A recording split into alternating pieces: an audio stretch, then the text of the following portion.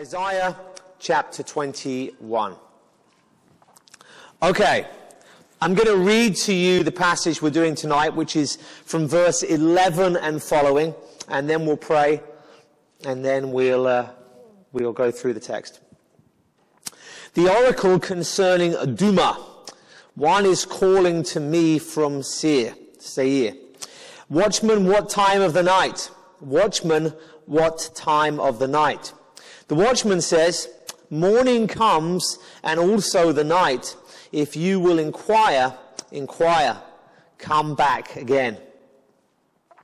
The oracle concerning Arabia. In the thickets in Arabia you will lodge, O caravans of Dedanites. To the thirsty bring water. Meet the fugitive with bread, O inhabitants of the land of Tema. For they have fled from the swords, from the drawn sword, from the bent bow, and from the press of battle. For thus the Lord said to me, within a year, according to the years of a hired worker, all the glory of Kedar will come to an end. And the remainder of the archers of the mighty men of the sons of Kedar will be few. For Yahweh, the God of Israel, has spoken. Let's pray. Father, I pray that as we come to this passage tonight, Lord, we might understand, and understanding and seeing your ways, we might know you better. And Lord, that we might, seeing you, become more like you. It's this that we desire, that we would evermore be transformed into your image for your glory. We want to find our satisfaction in Christ alone. Lord, may you bring that about tonight, we pray. Amen. Amen. Okay, so a brief reminder, because it has been a bit of a break since we've been in Isaiah. And I know there's a few visitors, so we'll give you a potted history of the first 20 and a half chapters of Isaiah, very, very briefly. Okay? The first 5 chapters of Isaiah are prophecies that Isaiah gives as a theological foundation for the book. It introduces the key themes, it tells you what the key issues are, and it sets us up really for the things that he's going to be dealing with throughout the book with his prophecies. In fact, if you go, when you go through the rest of the book of Isaiah, pretty much every major theological thread that Isaiah gives us finds its origin in these first 5 chapters. Then when we get to chapter 6, we have the chronological beginning, the famous passage, the calling of Isaiah. He sees a vision of the Lord's temple, not in heaven, as is commonly misunderstood, but upon the earth. It's one of the themes of the first 5 chapters, that he sees the temple in the last days. And following his calling, he's told that the people of Israel simply won't understand what he's saying. They won't repent. I mean, as a preacher, it must be about the worst thing you could be told. That here you are, here's your mission, here's your calling. Here I am, Lord, send me. And here's your mission, off you go. You're going to go and preach to these people, but I don't want them to repent.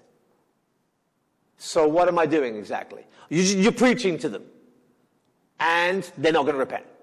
I mean, that's pretty brutal. That's what's going on there. And that is a central passage for understanding so much of how God deals with Israel from the time of Christ right through to the present day.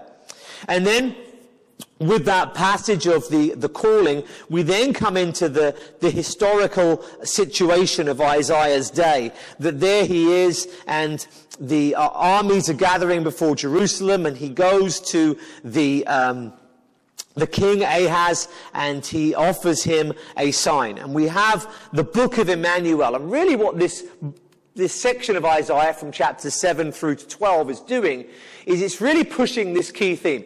Israel, or Judah, more accurately, the southern kingdom of Judah he's preaching to. Judah, who are you going to trust in? Are you going to trust in the nations around you, or are you going to trust in Yahweh? And in the midst of that, there is this reoccurring assurance that even though you, Judah, have been unfaithful, I won't be unfaithful to you. And my promises to the house of David specifically, through the Davidic covenant, these will come to pass regardless of your faithfulness. And the giving of the famous sign of the virgin and the virgin birth is the sign that the house of David will receive the fruition of its prophecies.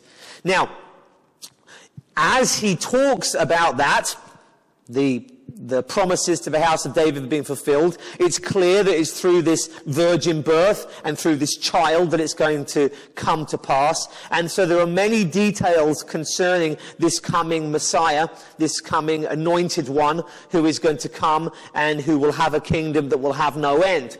And so much of what we know about Jesus Christ you can teach from Isaiah 7 through 12.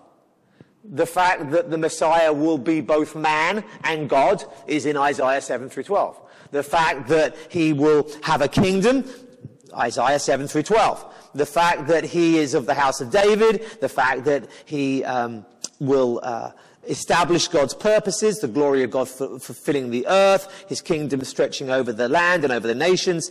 This is all here in these chapters. And once that has been dealt with, come to the end of chapter 12. The book of Emmanuel is done.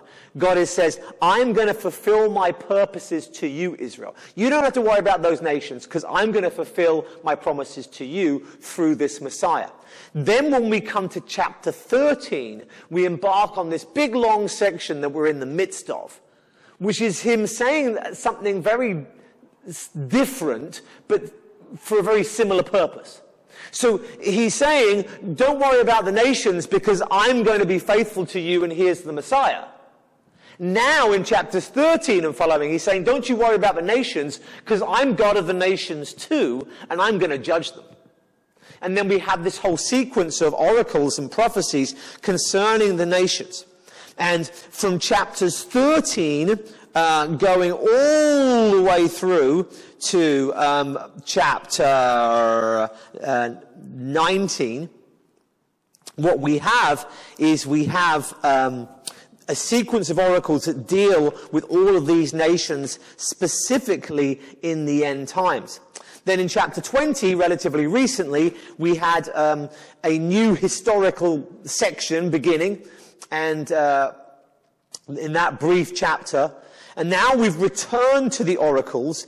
In chapter 21, he's continuing to deal with the nations. He returned to Babylon in chapter 21, but the prophecies concerning Babylon in chapter 21 were prophecies concerning the more immediate future of Babylon.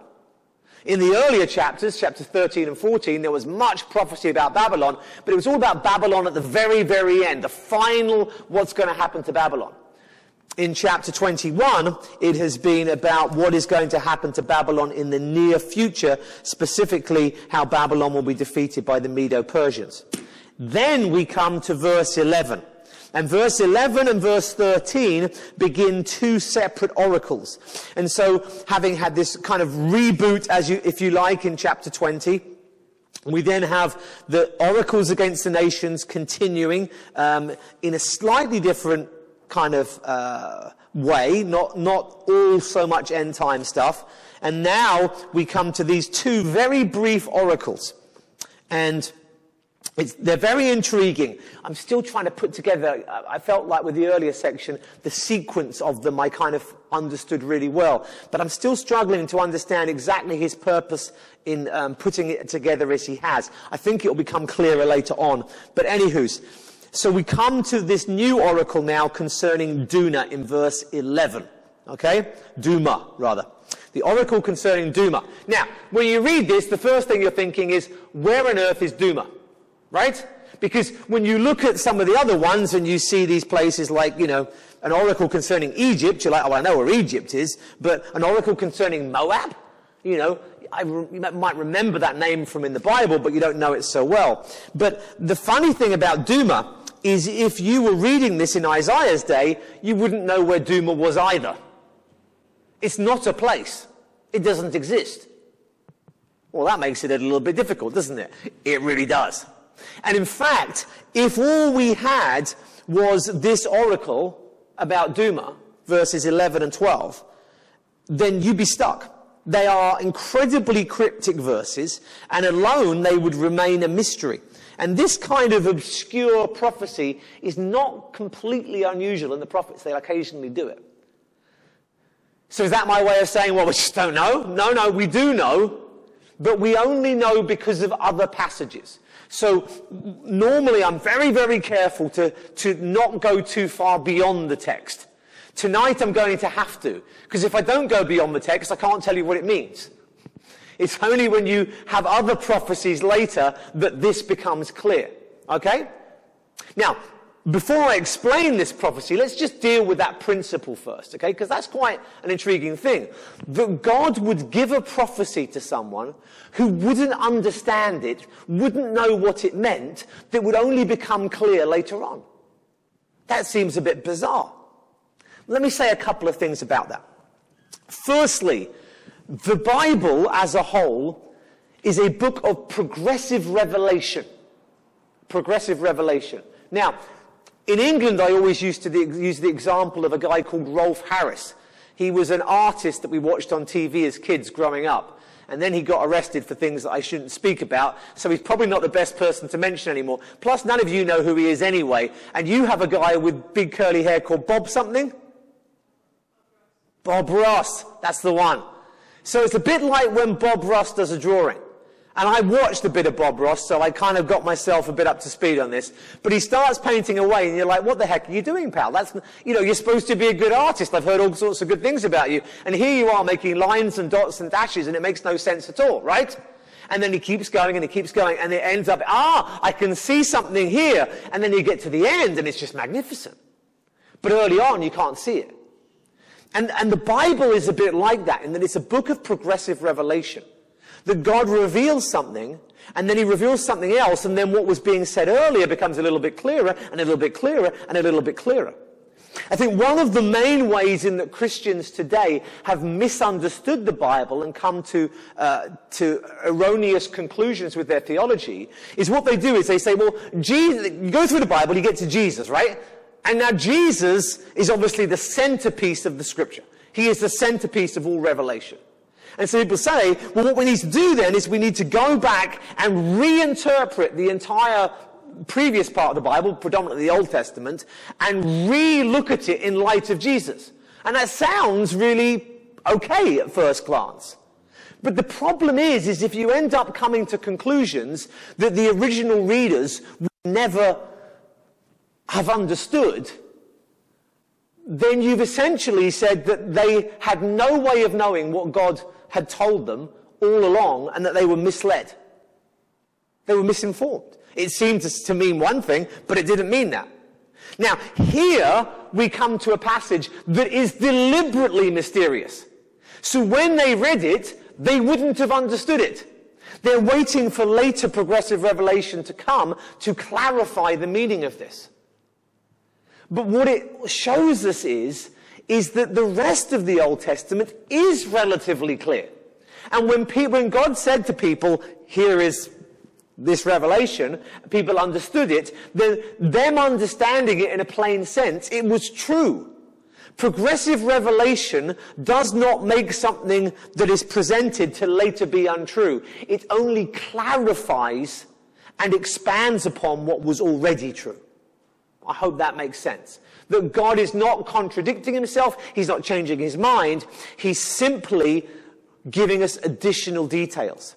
The fact that this is mysterious is a little bit different, but it shows you what it actually would look like when you have something that cannot be understood at all without further revelation.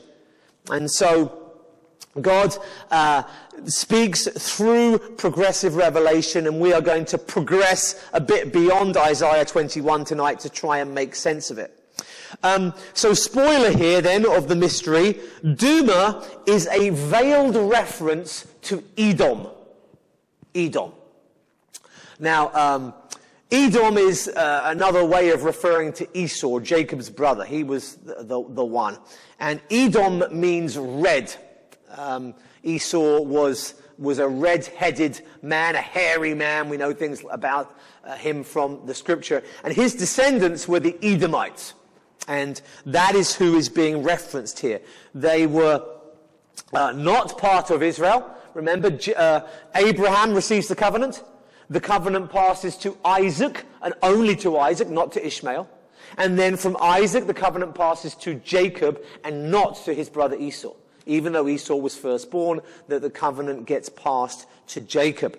And then it is the descendants of Jacob, all 12 sons, the 12 tribes of Israel, through who become the nation of Israel. So the Edomites were often a thorn in the flesh, as it were, to Israel throughout their history. So Edom means red. And you can't see it very clearly in English, but you can see it a little bit. With the nation Edom, you've got a D and an M with a little O in the middle there, right? Now remember, with Hebrew, you have consonants, and the vowels, not always, but mostly, are little dots and dashes that are put above and below the letters. So you have with Edom the D and the M, and the O in the middle is a kind of a letter that's used as a vowel, but it can, with different dots and dashes, be different vowels. Then we have Duma, and we lose the initial vowel, the E of Edom. We've still got the D and the M. The U in the middle comes from the same letter that makes the O in Edom. And then the R afterwards is an addition at the end. So the center part of both of these words is the same. In other words, it's a play on words. You know? Trying to think of something clever in English to do it, but, but I can't off the top of my head, so I won't. But it is a play on words. Edom is predominantly the same letters as Duma, and therefore it is a play on words. That we would know that, I think, is pretty easy to determine from this passage alone, because when the oracle comes, we're told at the beginning, one is calling to me from Seir. Seir is the mountain, Mount Seir. It is the key mountain in the range where the Edomites settled. It's their mountain, as it were, Mount Seir. And so that gives the game away. When you have a reference to Mount Seir, and when you have Duma being a play on words with Edom, then you're getting a little glimpse of who is being referred to here. So why the subterfuge? Why the mystery about the whole thing? Well, it comes down a little bit to what Duma means. Duma means silence. Silence. Now, there are a couple of different Hebrew words for silence, and this word for silence seems to have a specific meaning. You don't need to turn there because I'm going to turn there for you, but I'm just going to reference a few Psalms where the word is used.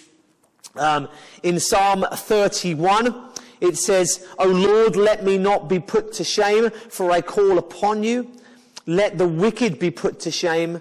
Let them go silently to Sheol, to their death, essentially. So the word silence is used in the context of death. And then again, that was 31 verse 17. And then Psalm 94 verse 17 as well. If the Lord had not been my help, my soul would have soon lived in the land of silence. Land of silence, in context, is their place of death. And then again, Psalm 115, and bizarrely enough, verse 17 there as well. The dead do not praise Yahweh, nor do any who go down into silence.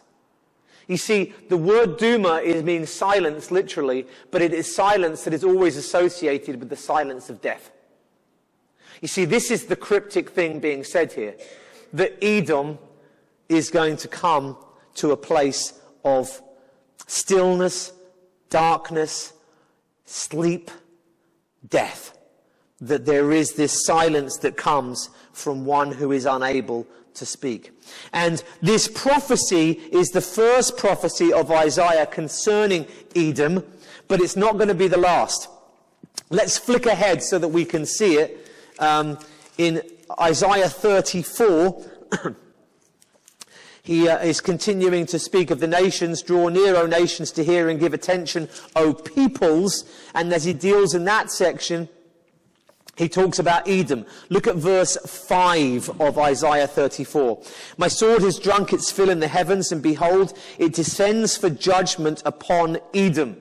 So we see a death-like silence being associated with Edom. We know there's judgment coming. The more specifics of the judgment are coming in chapter 34. Upon the people I've devoted to destruction. Yahweh has a sword. It is sated with blood. It is gorged with fat, the blood of lambs and goats, the fat of kidneys and of rams.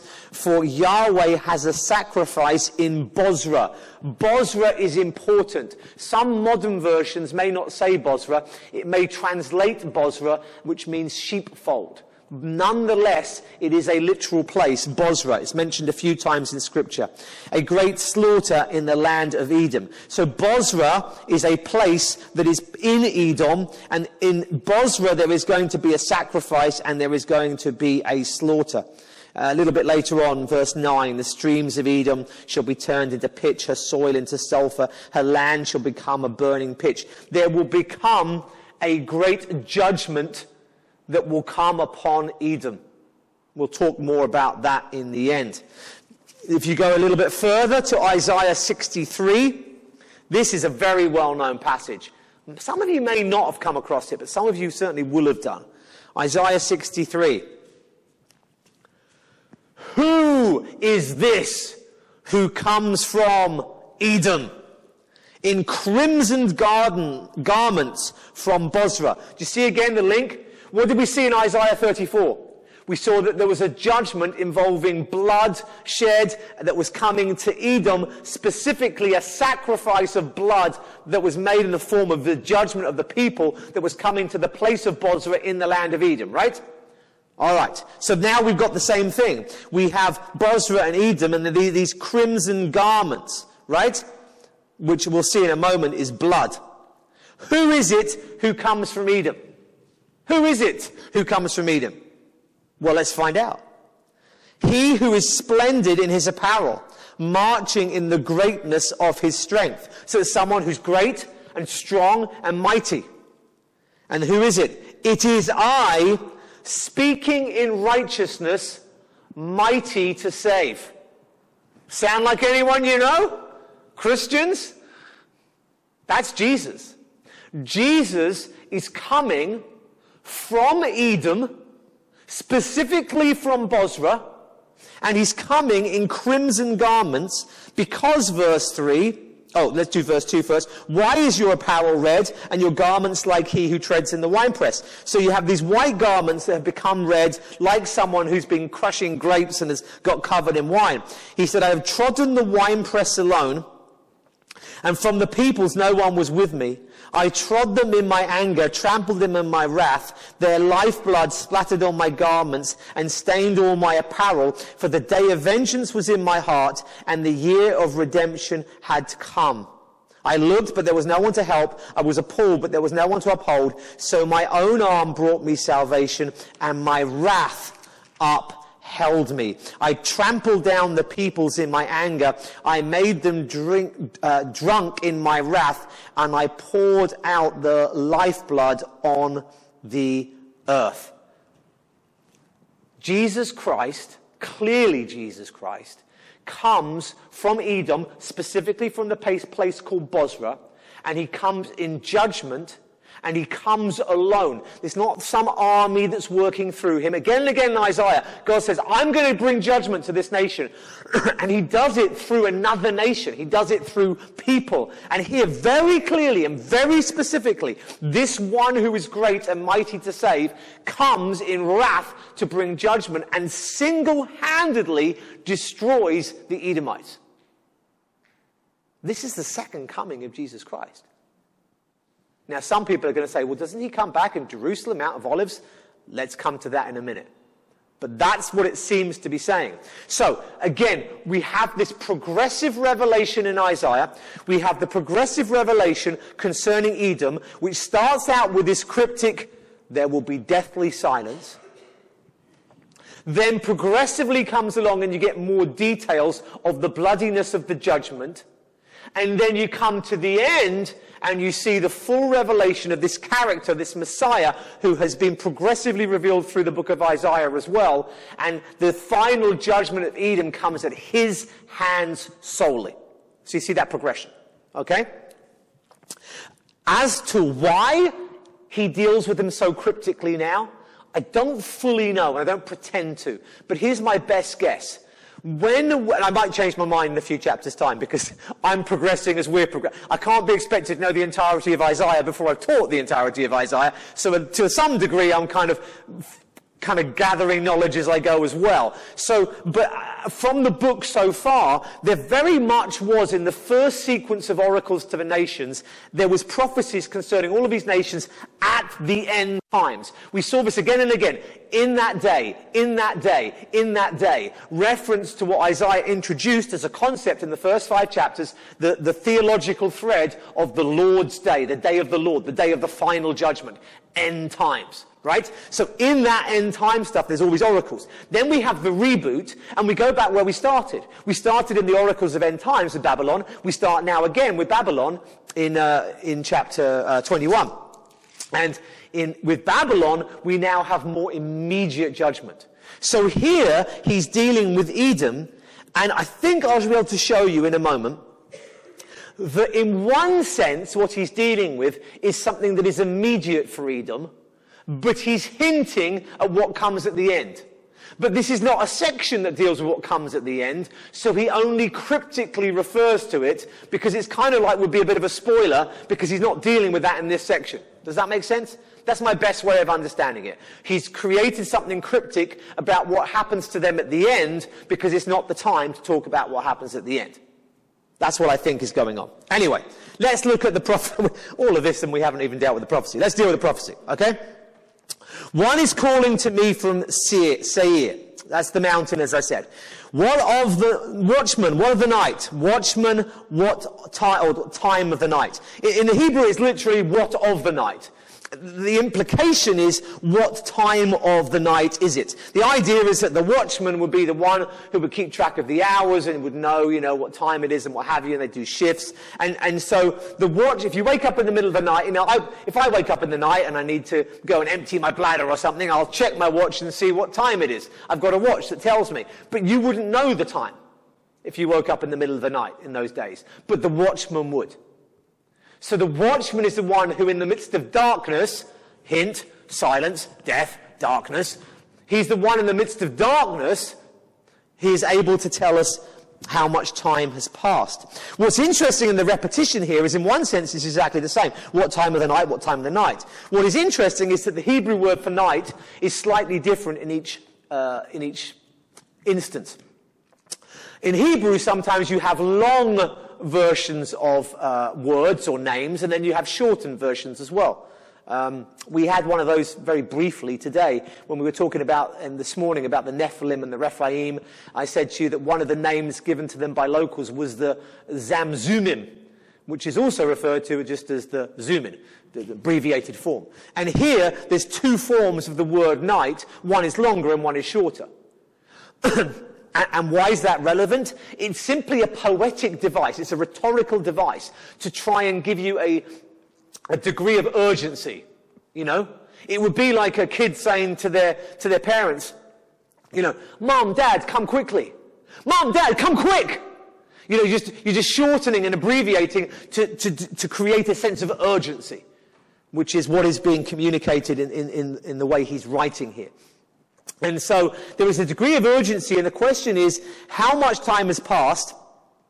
Or in other words, how long will it be until morning? How much more is there to endure? And when you understand that the place is called Duma, there's an implication of darkness and of death and of sleep.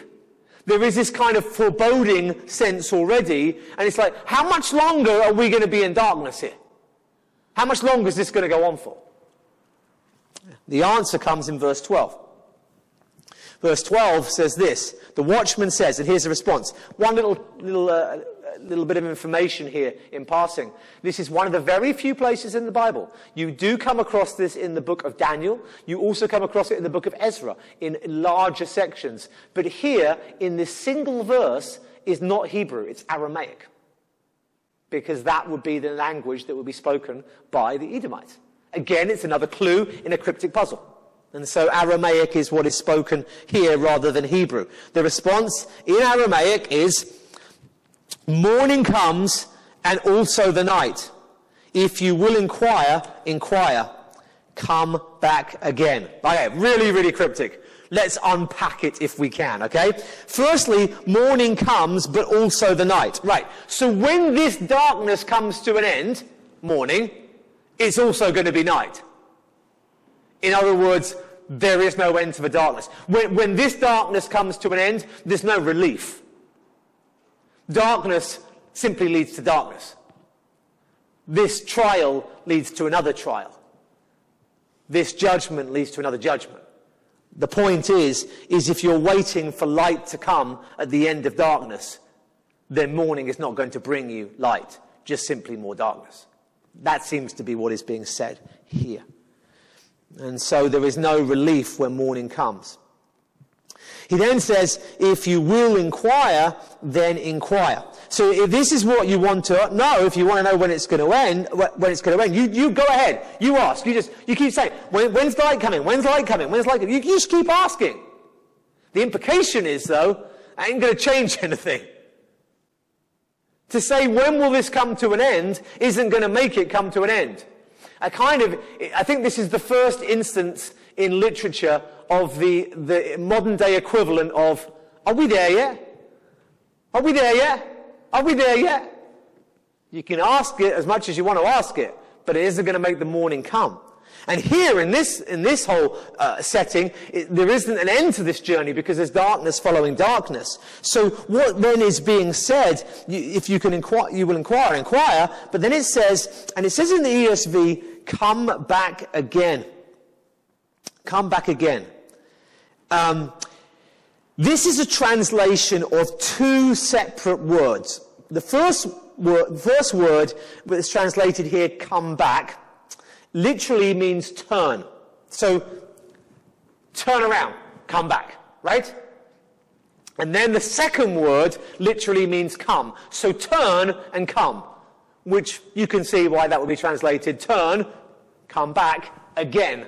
So turn and come back to, I think again is, come back is perhaps overstating the case, but the idea is simply you're heading in one direction, you need to turn and head back in the other direction. That's what's being said. There's two commands, turn and come. The word turn is a word that Isaiah uses occasionally, but it's far more common in the book of Jeremiah. In fact, it's the key word in the whole book of Jeremiah, and it is a word for turn that really, it can be used positively and negatively. When Israel turns away from God, this word, when Israel is called to repent, they're called to turn and come back. The word is generally associated with repentance. You see, Edom, you saying, how much longer, how much longer, how much longer, isn't going to make it any different. You simply have more darkness. You know what would make a difference, though? Repenting. Repenting would make a difference. And it's a very sobering concept of Scripture. And again, we have to be so careful. We have to be careful when we apply Old Testament Scripture to our lives today, because we as Christians today, as we spoke about this morning, we're no longer under the wrath of God. This clearly is a nation, Edom, that is going to, as we saw from Isaiah 63, it's very much going to be under the wrath of God, and certainly was. And we're not. Christ has forgiven all of our sins. If we have trusted in him, there is no wrath left. But nonetheless, I don't want to overstate it, but I think there are times when we seek relief from a situation in our life. And we ask God, take this away, take this away, take this away. And God says, well, you can keep on asking, but you need to turn. You're asking me to do something, but you need to do something. I don't think that's a huge overstatement for me to say that. I think we're well aware that if we're committing a sin in our lives, and we sin and we sin and we sin, that there's going to be consequences of that sin. regardless of the fact that Christ has forgiven us, regardless of the fact that we're justified by his blood, there are going to be consequences to us sinning. We saw that regularly in the book of Hebrews when we went through that last year, beginning of last year. So we know that the sins that we commit, that they are forgiven in Christ, have a real effect in this life. And I think sometimes we bring about our own darkness by our own sin. And clearly that is the case here for Edom. And so the response is, you can keep on asking, are we there yet? Are we there yet? But nonetheless, the solution is to turn and to come back again, to turn in repentance and come to God. And so, just wrapping up the section on Edom. Edom is a nation that has a message for now. Hey, Edom, you seem to be in darkness right now. It seems to be a bad time in your history. But I got news for you. Edom is going to be Duma. The darkness is going to get darker. And you can keep on asking and inquiring as to when this is going to come to an end. But I'm not suggesting that Edom's history is nothing but darkness, but what I'm saying is the worst is yet to come. You don't want this to pass because what's coming next is worse. But why is that then, he's not wanting to be specific about end time stuff because that's to come later. That's not the context here. What is for now? The now is you need to repent. You need to repent now. One thing that concerns me so often with people is I know far too many people who are not Christians and yet who have been raised in the faith, who know enough about the faith maybe to be able to make a decision for Christ, but they haven't. They haven't bowed the knee. They haven't trusted him. And they seem to think that that door is going to always be open. And I see with this oracle there being a sense of, okay, this isn't for now, this is for later, hence the cryptic, the mystery, but you need to repent now. There is an urgency to repentance. There are so many people who are Christians who backslide and then repent, people who live lives apart from God and then repent and get saved, and they're glorious stories of God's redeeming power. They're glorious stories of God turning lives around. But you know what they all have in common? That they create scars, and they create wounds, and they create consequences, and they create damage that cannot be undone. Repentance always has urgency. Whether it's the sins that we as Christians commit, that we excuse and we belittle, or whether it is the bowing of the knee for the first time to be saved. Postponing repentance is always harmful. There is an urgency to repentance. That's what I take away from the oracle of Duma. Before we move on to Arabia, just very briefly, because I'm sure you're all itching to know what happens to Edom. We've got those passages in Isaiah 34, I mentioned already, verses 1 to 17, and then I read to you Isaiah 63, 1 to 6. You will find most detail in Jeremiah 49, verses 7 to 22. Also Ezekiel 25, 12 to 14. Ezekiel 35, 1 to 15. Amos 1, 11 and 12. Obadiah, pretty much the whole book, the one chapter book, is about Edom and the judgment. And Malachi 1, 2 to 5. There's a lot of stuff about Edom. This judgment is great. Why so much?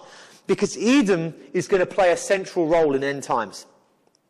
And I'm now taking from all of those passages, from a bunch of other passages, from some New Testament stuff, and a bit of Revelation, and I'm giving you a very potted summary. So I don't normally do this. I don't normally go beyond the text, but I just want you to see why Edom is significant and where it's going. But Edom, and specifically Bozrah, is a place where the Jews hide out in the last days of the tribulation. And Bozrah, meaning sheepfold, means that it's a place of protection for the sheep of Israel. It's a place of protection, hence Bozrah. I don't think we're going to say, You know, oh, where are the Jews going to be in the last days? Well, let's look up Bozrah on a map. It's not like that. It means sheepfold, but it is a specific location, but it's a place that has boundaries and walls that would protect sheep. There are many people, and I tentatively include myself amongst them, that think that the biblical location of Bozrah is modern-day Petra. Petra is in Jordan, which is the region of ancient Edom. It is a place that is famous because of a monastery there called St. Catherine's Monastery, which was basically made out of the stone, out of the rock there. And it is completely enclosed by rocks. It's in places single file. It's not like you can drive an army in there very easily or anything like that. It is a natural place of protection. If you are not familiar with St. Catherine's Monastery, if you can't picture it in your mind, this very famous place, then you may have seen Indiana Jones and the Last Crusade, which it featured very strongly in, and horses racing through the narrow crevices there. But Petra is certainly about the right location, and it fits the right description of Bozrah. But whether it's there or not, nonetheless, the Jews will find a place to hide in Edom, in that region, in wherever Bozrah is, and they will hide there. That does not mean that the Edomites are their protectors. The Edomites are trying to hand them over to the Babylonian leader that we call the Antichrist in the last days. And they, maybe we should turn and read it. No, I'm keeping an eye on the clock. No, we won't. We'll summarize it. But this is a bit of Hosea now. But Zechariah first, they will recognize that Christ was the Messiah, that they've rejected Jesus, and they will turn and they will repent. And they will mourn for him as the one they have pierced, as they mourn for their only son. And then with that repentance, Hosea, there will be this outpouring of repentance, and then Christ will return for the cries of his people, fulfilling what he said in the Gospels when he quoted to them Psalm 118. He said to the Jewish people, "You shall not see me again until you say, 'Blessed is he who comes in the name of the Lord.'" A recognition of his messianic status.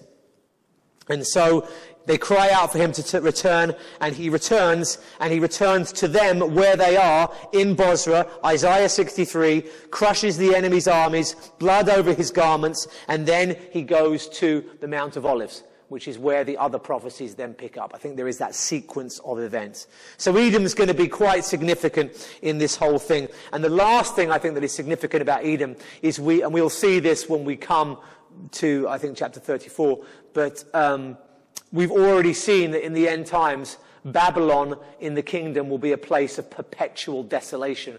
Edom will be the second place that, because of very severe and particular judgment, there will be no rejoicing. There will be this place of burning wasteland, this perpetual destruction, even during the time of the kingdom. Okay?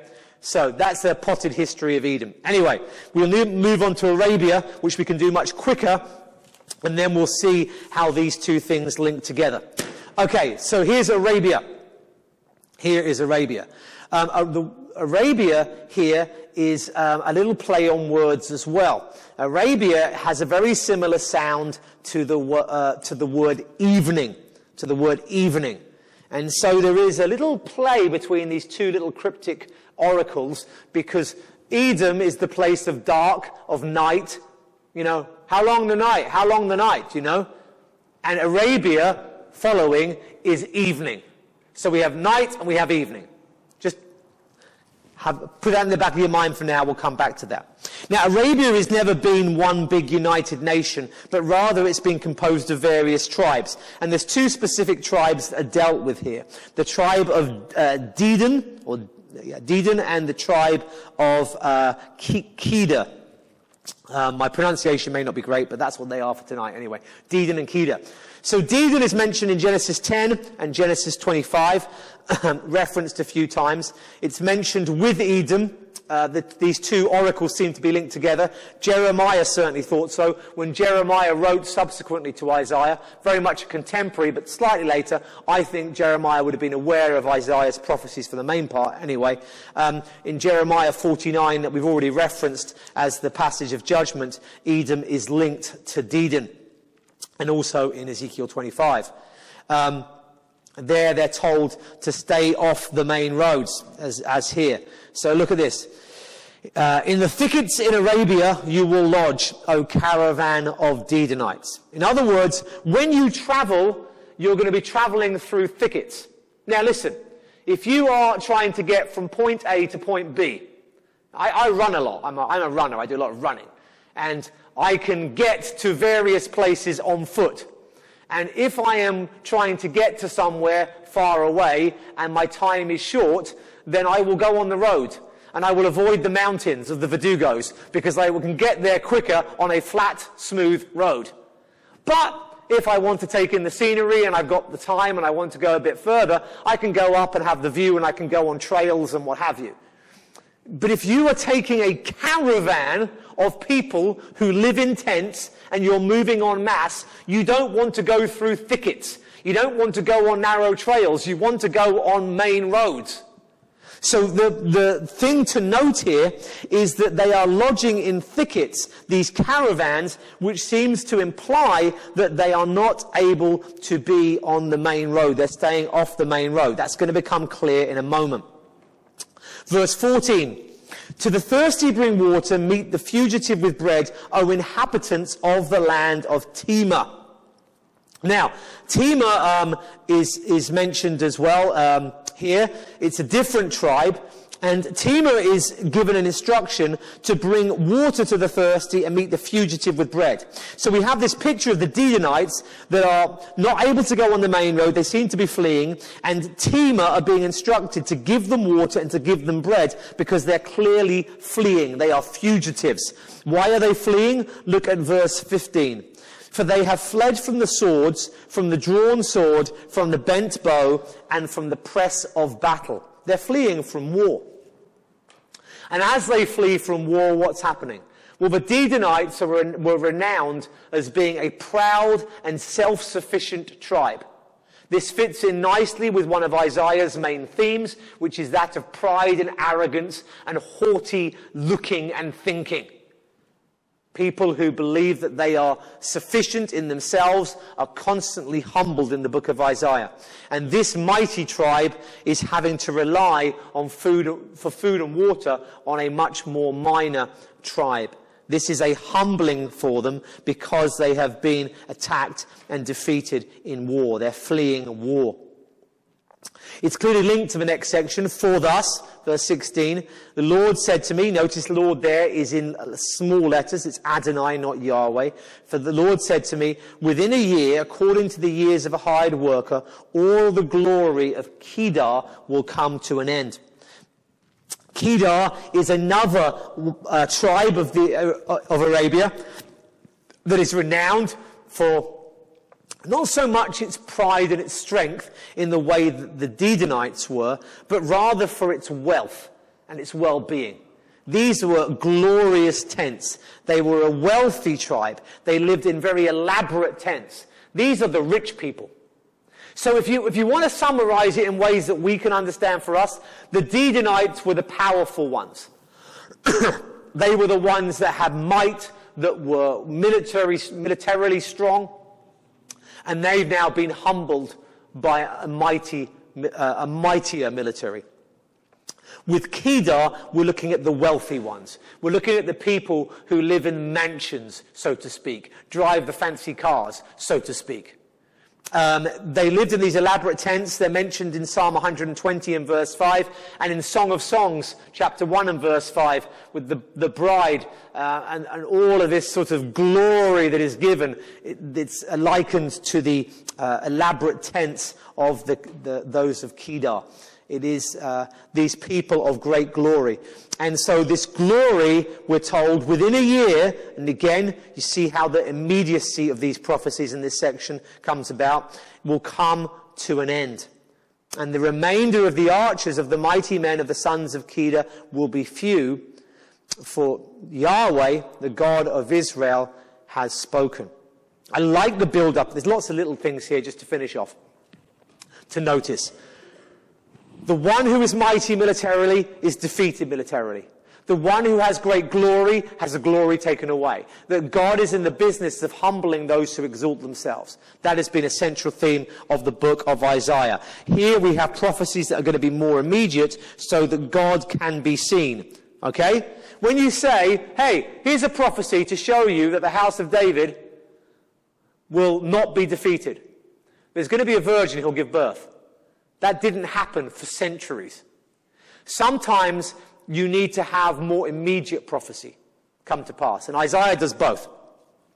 And I think there's something here to this, in that Adonai, the Lord, just him being boss, being mighty, that he says this, and then it ends with Kedar will be few, for Yahweh, that's the name, the God of Israel has spoken. In other words, those in Kedar live in great glory, but they don't give any homage or any worship to the God of Israel. They don't know who Yahweh is. And so he's being sold. Someone mighty is saying to you, all your glory is going to go within a year. So what happens when, within a year, all your glory goes? You're like, that was right. That was true. Somebody said in advance what was going to happen. Who was that? That was Yahweh. He's the God of Israel. Now, we spoke about this morning, but God is a good God all the time. And God is a good God even in the midst of judgment. And here, in judging the tribe of Kedar, in bringing them down, in taking away their pride, removing their glory, he's giving them an opportunity to be saved. He's giving them an opportunity to turn to the true God. That in judgment, even in judgment, there is God's mercy. And finally, the last thing that we can note in this passage is simply this: the connection between the two. As I've already said, Jeremiah links the two together. He clearly saw a link in this passage. Edom is the place of the night, and as we'll discover later on in Isaiah, Edom is going to be a place of perpetual burning. There will be no remnant of Edomites. They will all be gone, just like with Babylon. And there will be a wilderness, a burning wilderness throughout the kingdom. But for Arabia, there is evening. And Isaiah constantly, in this section of oracles, we've seen again and again, he keeps dealing with the concept of a remnant. The mighty men of Kedar, they won't be gone, but there will be a few. There will be a remnant that remains. Whereas Edom is going to go from darkness of night to death. For Arabia, the evening will have a morning. For one nation, there is no relief. For the other nation, there will be a future. He's introducing the concept of remnant because it's going to become absolutely crucial for Israel to understand it. Because from the time they reject the messiahship of Jesus Christ, the blindness that Isaiah spoke of in Isaiah 6 that was upon them at this time, that blindness will come upon them again. And it's a blindness that we're told by Paul in Romans is still upon them. And it will be until the end. When finally their eyes will be opened and they will cry out for him to return. And he will come to them in Bozrah. And he will save them physically and spiritually in response to their cries when their eyes are opened. Israel has a remnant today. The remnant are those few Jews who believe that Jesus is their Messiah. We call them Messianic Jews typically today. They are the remnant. And so Isaiah, because being a remnant is going to be so crucial to Israel's future, he is again and again introducing this concept of remnant. It's one of the major themes of the book of Isaiah. For us, I would simply take away this. There are those whose pride is destroyed in judgment and there is no light. There is just further judgment, and there is darkness, and there is destruction. And there are others whom judgment comes upon, and that judgment brings light. It brings a remnant. It brings survival. It brings an opportunity. When we go out into the world, when we have our loved ones, our family, our friends, people we care about, who are under the wrath of God, we have no idea if they are Edom or Arabia, if they are Duma, darkness, or they are going to be Arabia, evening. We don't know if when trials come, it will push them to Yahweh, if there will be a second act that is a glorious one, or whether there will be just nothing but eternal darkness. It means that the urgency that we have, that's what this is about contextually. Immediate future, urgency, within the year. We want to be praying. I know often for loved ones who aren't saved or who wandered off, I will pray, God, just break their legs of the sheep if you need to pick them up on your shoulder and bring them home. Bring darkness and judgment and trials and woes upon those I love, if it would mean that they would turn to you and see you. You see, the one thing that I think has been really clear in both sermons this morning, salvation through water this morning as well, is that even in the midst of great judgment, God is a merciful God. Let's pray with renewed fervency for his mercy, even if that means judgment, on those we love. Let's be praying for lost souls. Let's pray. Father, it is our prayer tonight, as we've just said, as we leave this passage behind. It's our prayer that those whom we love, who reject you, who are under your wrath, Lord, we pray that there would be morning after the night. We pray there would be glory after judgment, light after darkness. And Lord, we know that so often your judgment is merciful. In our lives, your trials and suffering can be merciful in bringing us to maturity. How much more so for those under your wrath still, that you might allow them to suffer in this life, that they might turn to you, that they might not suffer in the next. So Lord, we bring now to you those on our hearts. Let's just take a moment of silence and just bring those people on our hearts to God's attention now.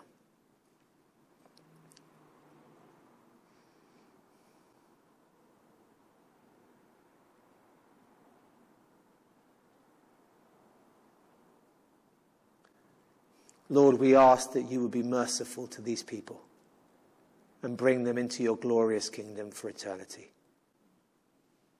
And Lord, we ask this not simply that you would remove our tears, not simply that you would do it for their good, but that you would do it so that you would be glorified, and so that we would see what a mighty and marvelous and merciful God we serve. Amen.